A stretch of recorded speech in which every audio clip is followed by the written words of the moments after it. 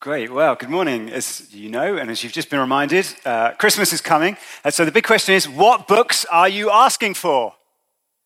Have you made a plan already? I've got great news. If you haven't, you don't have to want as many as these, although there are some of us here being like, I could really do that. But even if you're not much of a reader, I just want to say, I think if you can read and you're a Christian, you should be reading good Christian books. I put it as plainly and as simply and hopefully as encouragingly as that. They are so valuable. They allow you to spend time with good company. People who have learned some things, who've experienced some things, who can show you some things from God's word. It's good to hang out with people like that. Well, Christian books are ways of doing that. And they also help you think about great things. In Paul's letter to the Philippians, chapter 4, verse 8, he says, whatever's true, whatever's honorable, whatever's just, whatever's pure, whatever's lovely, whatever's commendable, if there's any excellence, if there's anything worthy of praise, think about these things.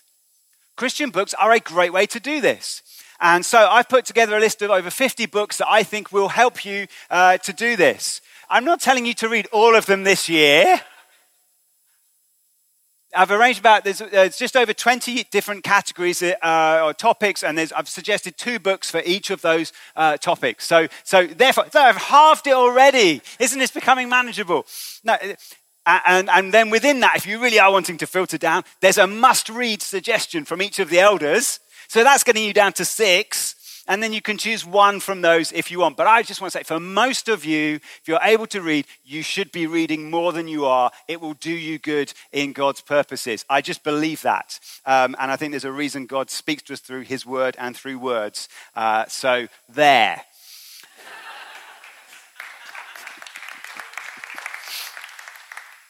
So for that person you want to encourage, there's a load of suggestions. And for your own list, you can give other people. You say, this book looks really good. I just thought it was really interesting. Small group leaders have got the list already. So you can ask them for that today if you want. And it'll be in the news email on Tuesday. So it's there for you. And I really hope that you get at least one and it does you good in the year ahead. Okay, talking of Christmas lists, I'm obviously asking for plenty of books. I may also be asking for a new backpack. So this is my current backpack. You're like, well, this looks perfectly fine. And it is a really good backpack. I got it a few years ago. I like it a lot. The only thing with it is, it does actually say it on the front. It says 20 litres capacity, which is on the slightly small side, I have realised. And particularly it's on the slightly small side for when I cycle to the shops, which I like to do. And I go shopping and I just, once again, my overall enthusiasm doesn't always tally up with the reality of a 20-litre backpack. I'll put stuff in a trolley, which isn't a good way to start, is it? And I'll think, it'll get in there. I'll get it in there. And often I do, but sometimes I don't quite. And so I'm then like Collington to Polworth, so that's, 15, 20-minute cycle ride, something like that. More than that, when there's the big hill in between. And so what I've done, when I realized that this bag wasn't quite the size it needs to be, is I got some red string. And basically there are some hooks on the outside of the bag, and you can thread the string around it and therefore kind of lash stuff to the outside of the bag. And so I've cycled home with like a massive pack of, like a multi-pack of kitchen towels on the back, which were never going to fit in any backpack anyway, were they? Unless I'd bought like a full-on, massive bag. I'd really recommend that, you know how oranges, they're in nets? They're in those nets. So that works really well for like threading the string, and off I go cycling home. This time of year, we're obviously going to we missed you cards from Royal Mail, so I'm going to need to cycle over to Sighthill to pick those up, and I'm not going to know what I'm going to pick up. And so sometimes it'll fit in the bag, sometimes it'll get lashed on, other times I'll think, I need to ask for a new backpack. Many of us can feel our lives feel a bit like that, can't they? Just trying to fit it all in. I'm sure I can fit that in as well. I'm sure I can put that in too. And we feel like we actually end up with more than we can carry. And actually, the end of Paul's letter to the Thessalonian church is a little bit like that too. Because after explaining things over time and building up his case and things like that, he suddenly just goes, oh, and also do this, do this, do this, do this. Don't forget that, don't forget that, don't forget that. And I don't know if he was just running out of parchment, and so he's just kind of squeezing it all in at the bottom, or he was just aware there was so much more that he wanted to say to them. But he just gives them loads of short kind of commands and encouragements. And if you're a diligent reader, if you're reading that as a Christian, what will probably happen at that moment is you'll think, oh no, I'm barely doing any of those things. And I was struggling to do all the stuff in the previous 4 chapters of this letter. And now you're just like, oh, don't forget this, and this. But actually, in this last section, there's some really great news, some really wonderful hope for us. And so we're going to see what that is as we get into what God has got for us today. And it's going to help us to understand how to live for God and actually what God wants us to do as we're living for him. So in my backpack, there is a very small Bible. So let's read 1 Thessalonians 5, verses 12 to the end of the letter. We ask you, brothers and sisters, to respect those who labor among you and are over you in the Lord and admonish you, and to esteem them very highly in love because of their work. Be at peace among yourselves. And we urge you, brothers and sisters, admonish the disruptive, encourage the faint-hearted, help the weak, be patient with them all. See that no one repays anyone evil for evil, but always seek to do good to one another and to everyone. Rejoice always, pray without ceasing, give thanks in all circumstances, for this is the will of God in Christ Jesus for you. Do not quench the spirit, do not despise prophecies, but test everything. Hold fast what is good, abstain from every form of evil. Now may the God of peace himself sanctify you completely, and may your whole spirit and soul and body be kept blameless at the coming of our Lord Jesus Christ. He who calls you is faithful, he will surely do it. Brothers and sisters, pray for us. Greet all the brothers and sisters with a holy kiss. I put you under oath before the Lord to have this letter read out to all the brothers and sisters. The grace of our Lord Jesus Christ be with you. This is God's word. Why don't we pray that we would hear him speak to us through it? Lord, we do ask you for that your grace that Paul ends this letter with would be here with us right now. And that you, by your Holy Spirit, would give me the right things to say and would give all of us ears to hear what you're wanting us to say and understand and do and live and rejoice in. So please be with us now, God, we pray. Amen. So Paul ends his letter with basically talking about the ways in which we need to relate to a whole bunch of people. He talks about relating to church leaders, relating to one another, relating to God, and then relating specifically within that to relating to the Holy Spirit. But we're just going to focus on the middle 2 of those today, relating to one another and relating to God. And we're going to flip the order that Paul went for because he would normally in a more ordered section, he'd talk about how we relate to God and then how we relate to one another because that's how it works. God does a work in you and then you're able to work and bless others. And what he's doing when he does that order is he's following what Jesus taught us. Jesus was asked, what's the most important thing in all the world? What's the greatest commandment? And he said, you shall love the Lord your God with all your heart, with all your soul, and with all your mind. This is the great and first commandment. And a second is like it, you shall love your neighbor as yourself. So that's absolutely in Paul's thinking here. It's like the most important thing is how we relate to God. And then from that is how we relate to those around us. And so that's why he's really not very negotiable here. I mean, Paul very rarely is. He's like, take it or leave it. You don't write letters to say take it or leave it. You write letters to say you ought to do this. But Paul's particularly insistent here, isn't he? He says, we urge you. And he uses words like all, anyone, always, everyone, always, without ceasing, in all circumstances. And then caps it off with, this is the will of God in Christ Jesus for you. You might feel like, okay, I can't escape from this. So when this backpack of mine is full and I'm at the shop and there's still some things to get in it, I guess sometimes I'm faced with this choice of, well, what can I leave behind? What's got to come with me and what sadly isn't going to make it? And if it's the kind of vegetables that are left and the crisps and chocolate that are taken, that's just the way it is. But now I have to work out what am I going to keep? What am I not going to keep? Well, we're all creatures who live in time and space. We're limited by that. And so we have to do a similar thing with our lives. We have to ask the question, what must I do? And then we can say, what could I do? And then we have to assess as well, what can't I do? I just don't have the time to do it. Well, Paul is not allowing you to put what we've just read in the category of, I just don't have time to do it. I'm sorry, I'd love to, but I just can't. No, he's saying these are priorities. These are going in before everything else. Now, if this is all just adding to your sense of being overwhelmed, don't miss how Paul frames this whole section. He talks about at the start of it and at the end of the commands, he talks about peace.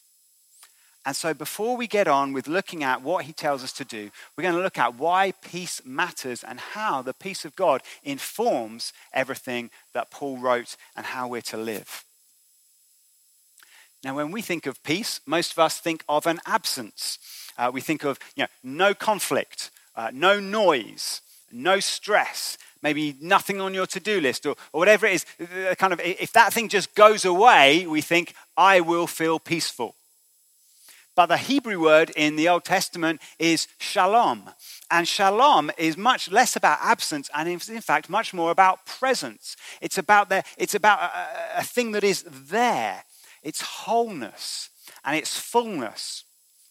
The theologian Cornelius Plantinga puts it like this. I think it's a great quote. He says, it's the webbing together of God, humans, and all creation in justice, fulfillment, and delight is what the Hebrew prophets called shalom.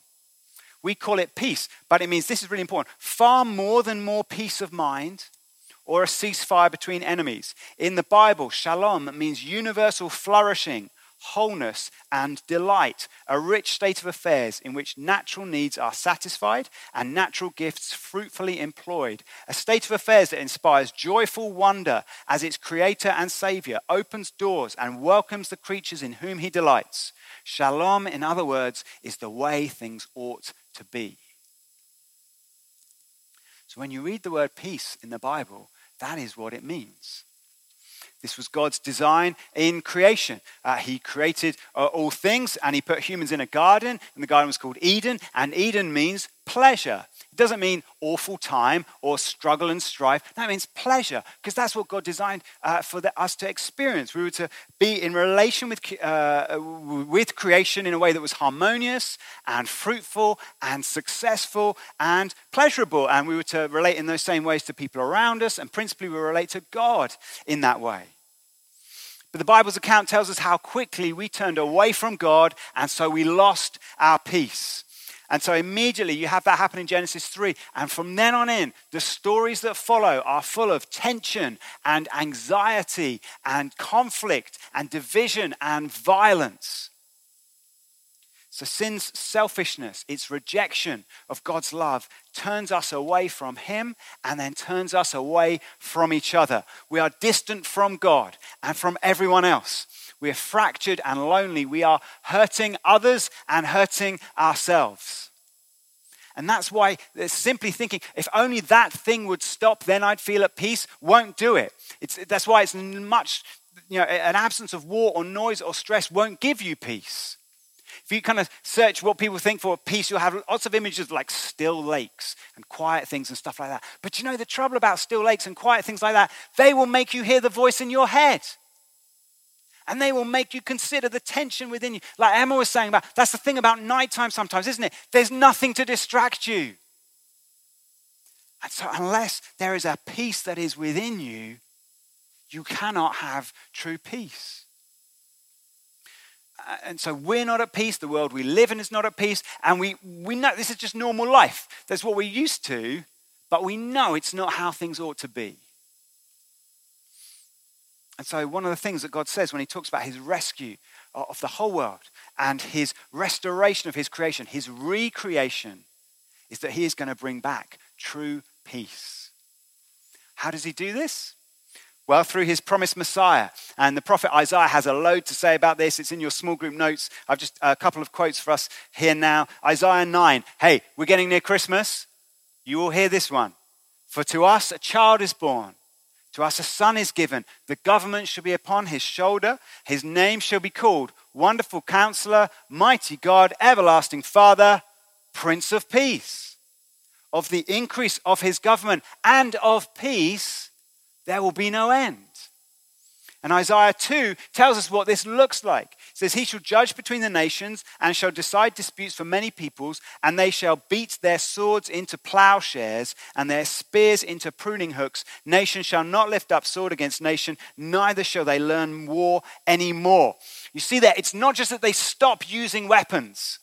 It's not just like, oh, sorry, I'll stop using that weapon. No, it's that weapon is transformed from an instrument of violence into an instrument of life. It becomes a farming tool so that you will work together with others and you will produce life and fruitfulness in cooperation and harmony. That's the total transformation that the Bible means by peace. How is the Messiah going to do this when there's so much that isn't peaceful in us? Well, it's because our lack of peace comes from our relationship with God that's been broken. And so Isaiah 53 verse 5 says, he was pierced for our transgressions. He was crushed for our iniquities. Upon him was the chastisement that brought us peace. And with his wounds we are healed. Jesus reconciles us to God by taking the punishment from God for what we have done wrong. And he gives us the peace that he has always had with God in its place. So no wonder when Jesus was raised from the dead and appeared to his disciples for the first time, having achieved all of this, no wonder he said to them, peace be with you. Jesus is the giver of peace. He is the one who makes us whole. He even embodies this because his body was on the cross. It was broken by sin, but then it was resurrected to this new eternal wholeness and health. And this is the transformation that he offers to us. He says, your own sin has ruined you. I will give you, in the same way that my body has been resurrected to new peaceful wholeness, I will give you this. If you give me your life, I'll give you mine. And that includes his peace.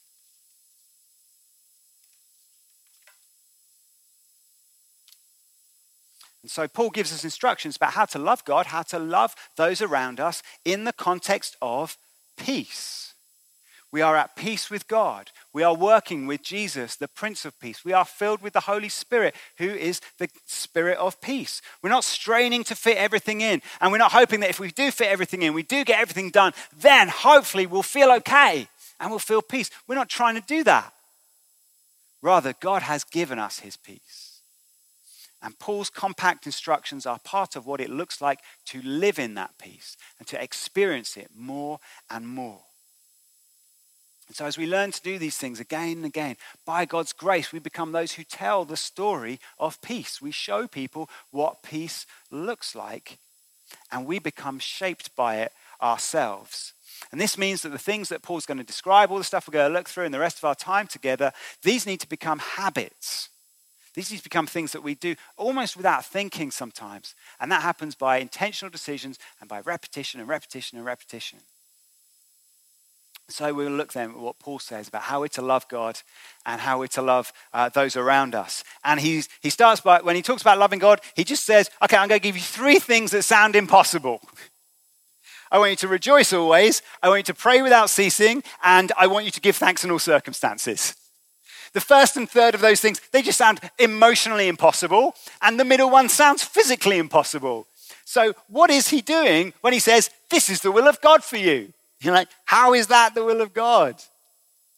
Well, let's look at them. Firstly, rejoice always. Let's start with what it can't mean. It doesn't mean that we should pretend that bad things are good things. It doesn't mean that when terrible things happen, we're like, what a great thing to have happen in and of itself. We have enough of Paul's own testimony of his sorrows and his suffering to know this. It can't be what he means. And he says in Romans 12:15, he says, rejoice with those who rejoice, weep with those who weep. There's obviously things that happen that make us mourn and weep, and we shouldn't pretend that they're otherwise. This isn't a ban on mourning or lament. But what he's saying is that we can rejoice even with tears in our eyes. Because nothing in this life has a veto over the joy that is to come in the eternal life that we're going to experience when we go to be with Jesus. And so even the worst things that happen now, they aren't the final word. They cannot be all that we see because there's something we see past them which is greater than them. No one can make Jesus any the less worth rejoicing in.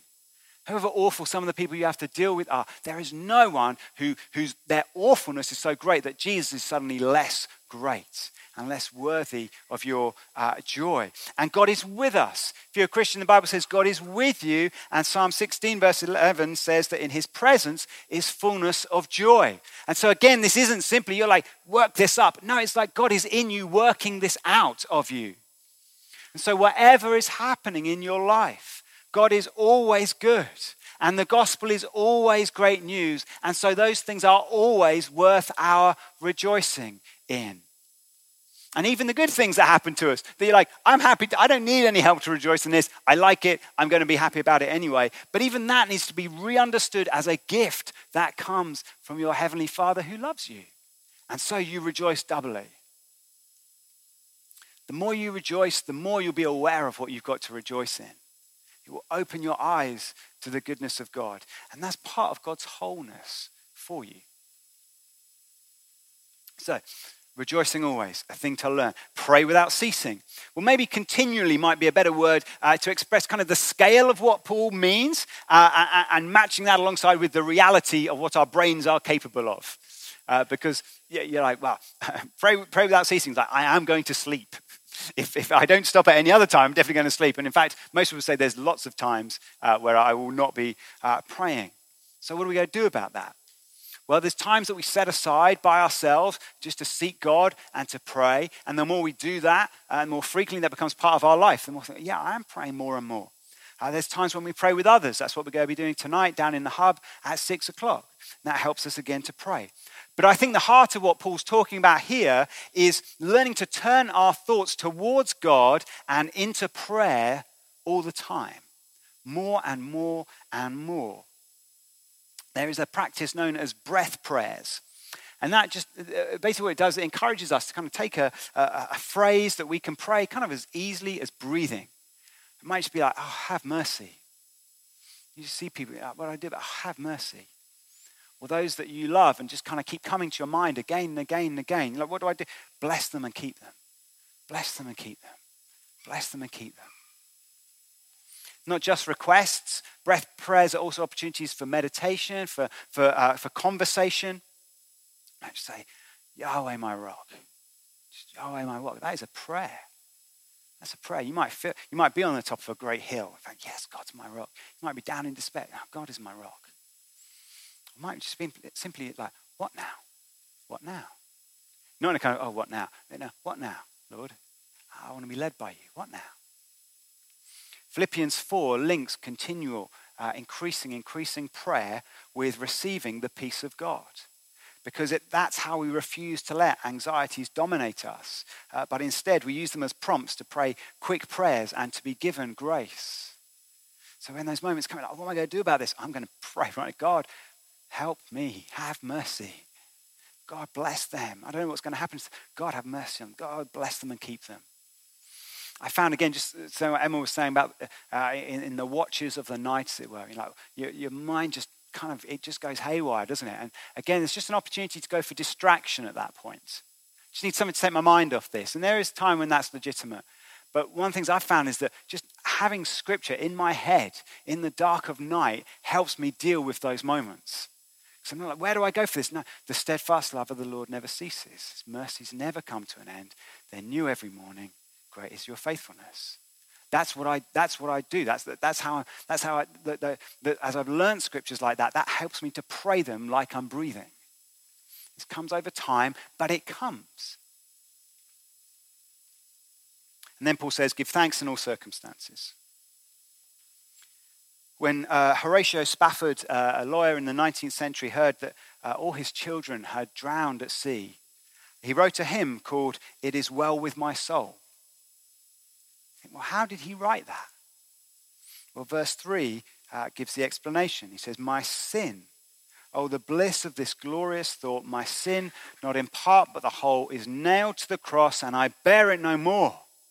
Praise the Lord, oh my soul. And this is the root of why Paul gives thanks in all circumstances. Because in all circumstances, Paul knew that he was a forgiven sinner. Paul knew that his life once had been enmity with God, that he'd been an enemy of God. They'd been charging in exactly the opposite direction. And God had rescued him, and God had reconciled him to him, and God had made him part of his family. And that was true for Paul every day, every moment. That was always true. And so Paul was always giving thanks. Whatever the circumstances, when he was being beaten, when he was being attacked, when he was under pressure, he was saying, yes, that's all rough. It's really hard. God might work through it. I don't know. But I am saved. And so I give thanks. I belong to God now. And so I give thanks. That's how Paul gives thanks in all circumstances.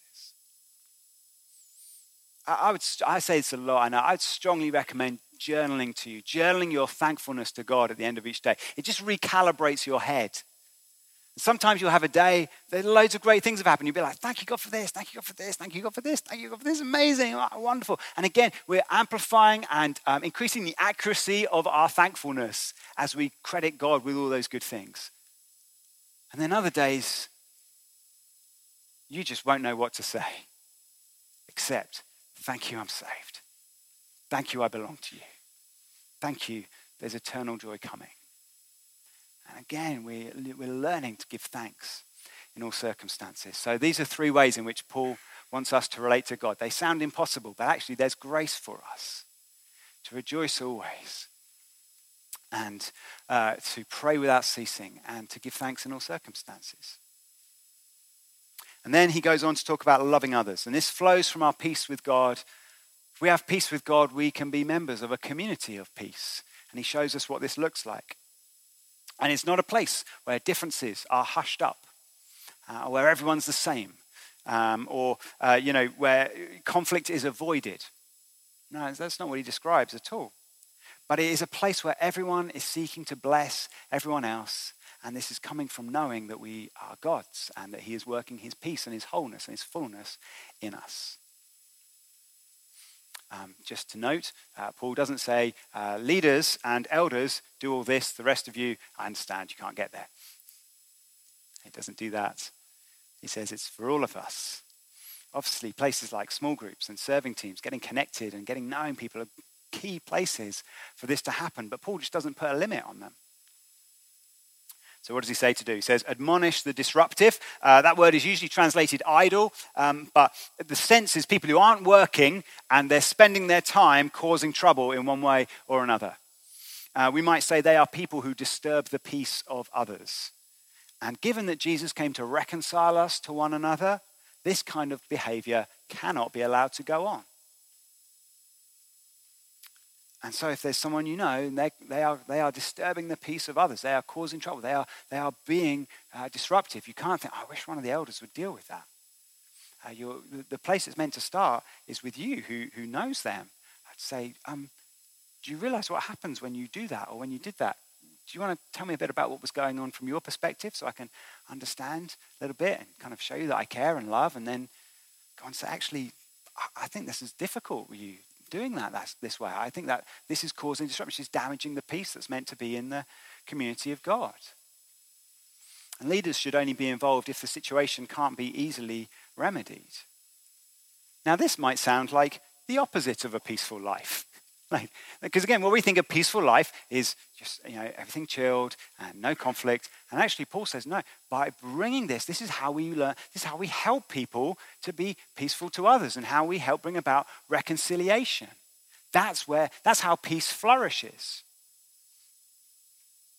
And so that's to happen. And just to say, if you just look at your behavior, it's like, is this behavior disruptive? Again, there's prophetic times where we're like, actually, no, God's spoken. I know this is right. But it's this behavior. When I look around, people are like, oh, it's me. If you're a Christian, you just cannot live that way. Like, I know I was very clear about the importance of reading books earlier. This is much, much, much more just non-negotiable. If we're causing trouble to other people, we are going against the will of God. Paul then tells us to encourage the faint-hearted. Unlike those who cause trouble, these are those who are troubled. I think he has in mind people with emotional difficulties, spiritual turmoil, and Paul wants them to know God's peace. And so they need your prayers, and they need your company, and they they need God's truth. And they need to be encouraged to rejoice and to pray and to give thanks. And therefore, you need a lot of wisdom and sensitivity as to how to bring those encouragements. Some of you are excellent at this. Some of you just talk to someone and they'll end up saying, oh, thank you so much. That was so encouraging. And you'll be like, I've just said a normal thing. No, you've probably got a gift of encouragement. And others of us need to copy you. And then how you do that. And if you haven't got that point, you need to pray. Lord, give me sensitivity to this. Help me. Job was faint-hearted, and his friends did two things. First thing was really helpful. They didn't say anything. The second thing was less helpful. They started saying lots of things about how it was his fault. Now, words are the means by which God blesses us and helps us. So we are to speak them to one another. But the working out of that how requires sensitivity and a leading of the Holy Spirit. Then he says, encourage the weak. And probably, I think by weak, I think it's the physical counterpart to the emotional and spiritual faint-hearted. Often this is going to be very practical help. It might be that actually you orient your whole life around this. You might choose a job or a vocation in which you're just helping the weak all the time. Others of you may find it's a much more spontaneous thing. It's like suddenly there's an opportunity. The hampers, suddenly there's an opportunity to connect with some families who you would never otherwise know. And you can now give them great food to enjoy and celebrate over Christmas. All of us are to do this because all of us have received this.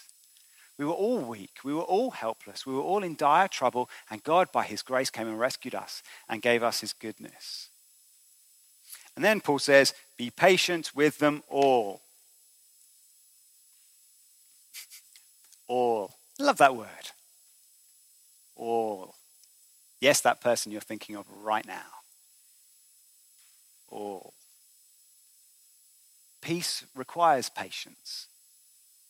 There are times when it requires us to hold our tongue. Often it requires us just to pray for grace. You want a breath prayer? Give me grace. Just give me grace. Remembering your sins and faults and how God has so graciously dealt with you. And then sometimes not holding your tongue, but having a careful and honest conversation if necessary. Patient with them all. And he says, see that no one repays anyone evil for evil. Retaliation, I've already said it, it's just not an option for those who follow Jesus. It's important that if things have happened and we've been hurt and damaged, there are means that God has appointed for justice to be done and for reconciliation to happen.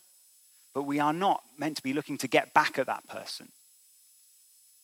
Now, I suppose very few of us think in that moment, I'm going to get them back. I think if you're a Christian here today and the thought goes through your head, I'm going to get them back. You're like, I'm pretty sure that's not what I'm supposed to do. Even less so, everyone's like, what I'm going to do is I'm going to repay that evil with evil. No one thinks that way. And yet, how easily can we be deceived into doing those things and justifying them because they hurt us, because of this, because of that, because of the other. We must carefully consider our motives and our actions when we've been hurt. Hurt people hurt people. And if we're hurt, we need to therefore think, okay, there's a real danger here that I might hurt that person as I get back at them. We're gossiping about them, negative comments about them, isolating, ignoring them, refusing to forgive, refusing to be reconciled. These things increase the amount of evil in the world. I think it's really helpful sometimes just to say what a thing is and what it does. And sometimes you're only thinking, will this increase the amount of evil in the world? It might be such a tiny, tiny thing. But Christians are called to be peacemakers. It's not normal for us. And it's not normal for the culture we live in. Our TV shows and our novels would almost all be a lot shorter if everyone lived this way.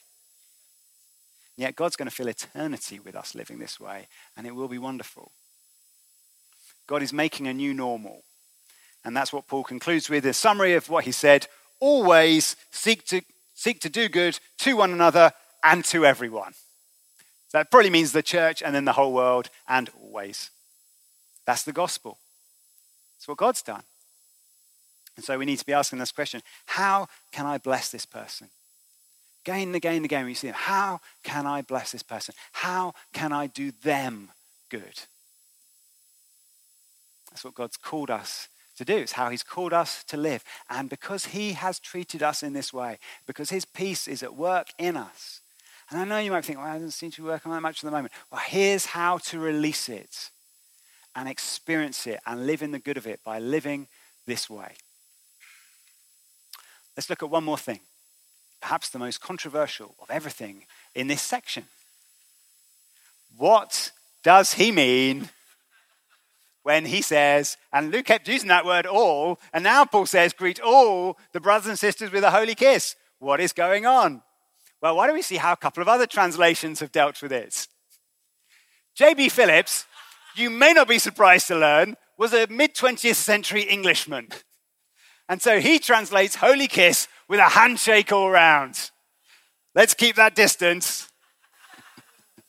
And then Eugene Peterson, American at the end of the century, greet all the followers of Jesus there with a holy embrace. Let's just say you've got options. The reason Paul says kiss is because that's how family members greeted each other in Greek and Roman culture.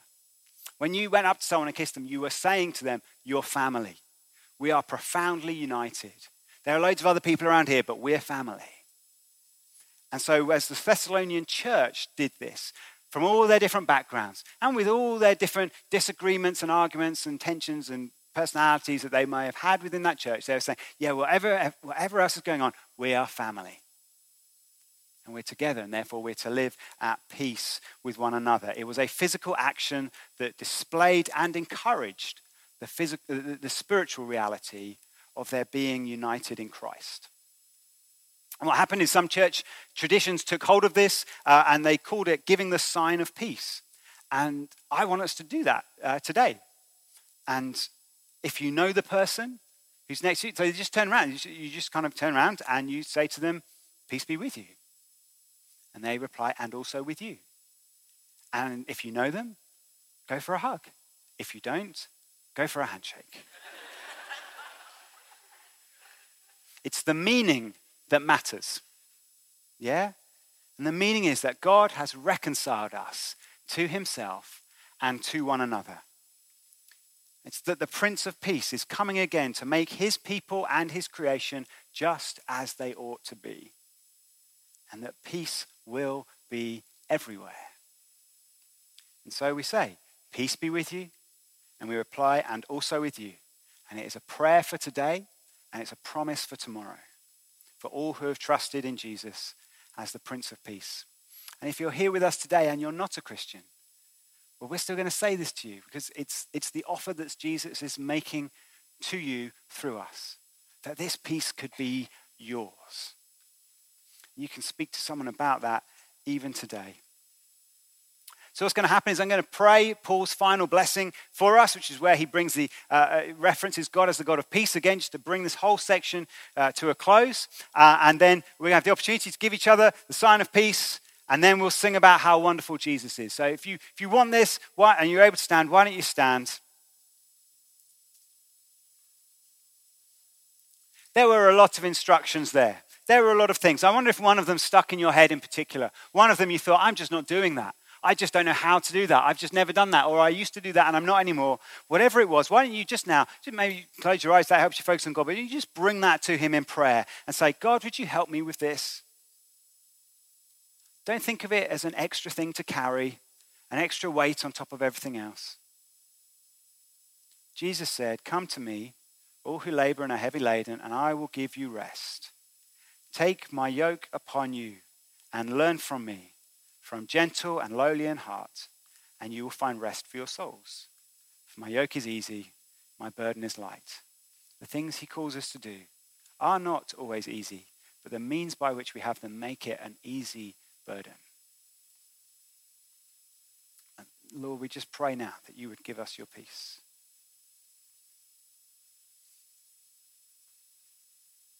Now, may the God of peace himself sanctify you completely, and may your whole spirit and soul and body be kept blameless at the coming of our Lord Jesus Christ. He who calls you is faithful.